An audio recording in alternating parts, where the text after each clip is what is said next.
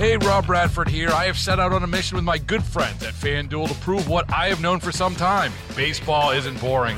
Now I have a daily podcast to prove it with some of the most notable people in the baseball world, screaming baseball isn't boring from the mountaintops, or at least agreeing to come on our show. Players, managers, GMs, and yes, even the commissioner of baseball, Rob Manfred. It has been a constant wave of baseball's most powerful voices. So join the revolution. Subscribe and soak in Baseball Isn't Boring. Listen on your Odyssey app or wherever you get your podcasts. You'll be glad you did.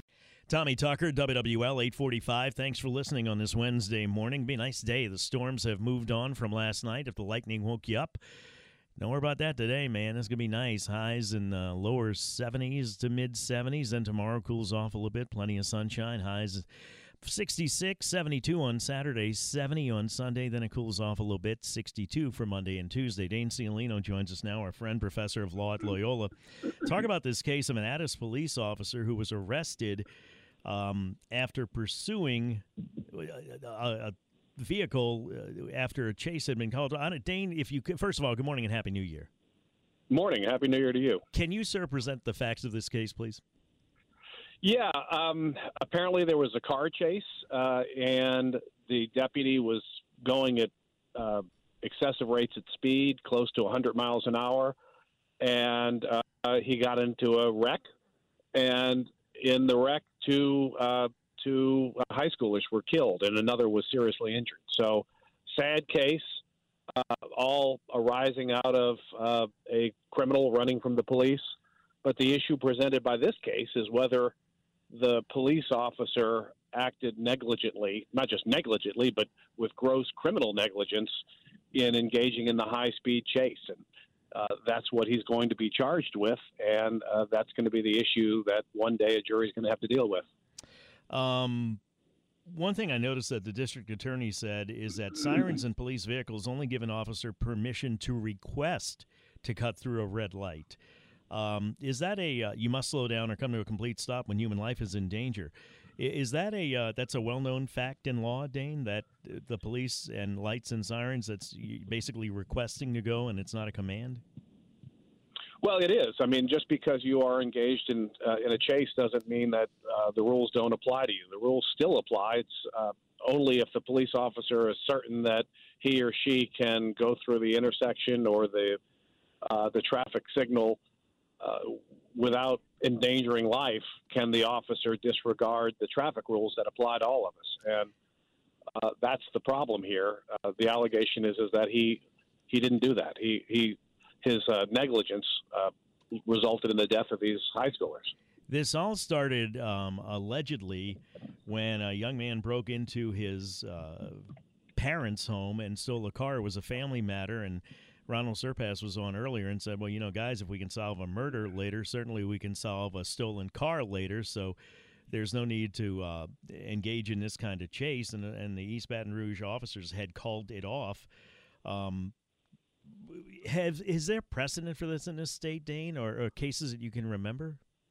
Oh, sure. I can't remember any particular case, but all over the country there are scores of cases where police officers have been prosecuted for improperly engaging in high-speed chases. There are routinely policies within police departments dealing with high-speed chases, because if there are no policies on high-speed chases and people get injured in those chases, they're going to result in liability for the municipalities and police departments.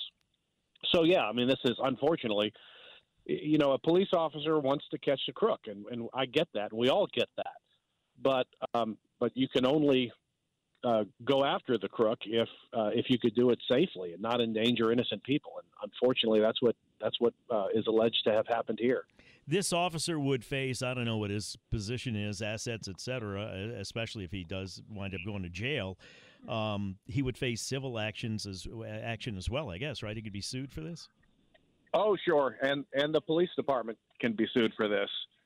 So, but you know, as it is right now, I mean, what he's got to deal with is the criminal prosecution. And for negligent homicide, he's looking at a possibility of 5 years in jail on each count, on each death, which, if run consecutively, could have him in jail for 10 years. Plus, there's a negligent injury count for the for the teenager who didn't die, and that's another 6 months. So these are serious charges. Obviously, it's not murder, it's not manslaughter, but it's a homicide that can result in significant jail time. Somebody texted in, so the suspect bears no responsibility. They can't tie legally the death of these two young ladies to the suspect, can they? Well, possibly, yes. And the DA has indicated, Tony Clayton, who's the DA prosecuting the case, has indicated that he is going to consider bringing charges against the thief, because the thief was acting in a negligent manner, and the argument from the DA's office would be there's a causal link between that negligence and the deaths of these two teenagers. So that is, the DA will argue, a criminal homicide, negligent homicide. And let me clean this up. Yeah, it is possible. Somebody texted in asking a hard question. Is this a monetary situation by the family or a true problem with the way he conducted himself? Well, to be clear, this is not a civil action. This is the district attorney that decided to take criminal action against the officer. Correct, Dane? Absolutely. I mean, formal charges have not yet been filed, but they will be filed, and according to the DA, and when they are filed, it's going to be a full-blown criminal prosecution, not a civil case that will result in a money judgment, but a criminal conviction that could result in incarceration.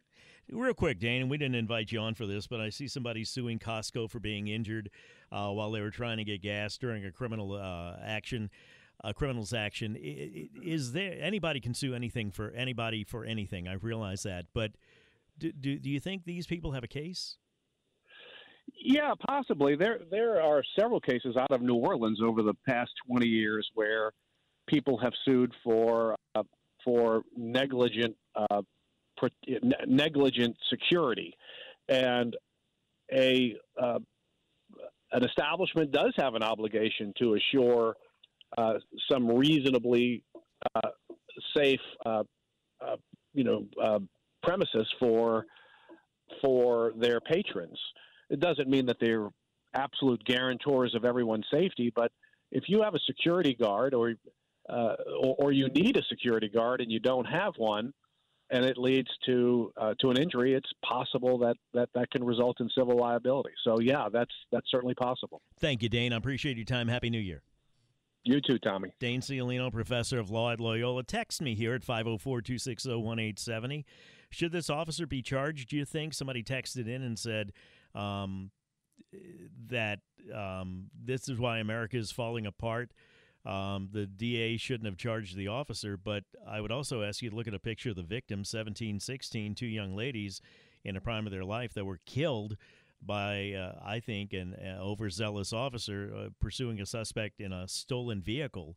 And I don't know, do you think it's worth the lives of those two young ladies just to pursue a car theft? And going back to what Ronald Surpass said, well, if we can solve murders after the fact, then certainly let's not endanger civilians. Let's keep it safe and solve the burglary, the car theft after the fact. 8:53.5. Text me what you think. Traffic now on WWL. Hey, Rob Bradford here. I have set out on a mission with my good friends at FanDuel to prove what I have known for some time. Baseball isn't boring.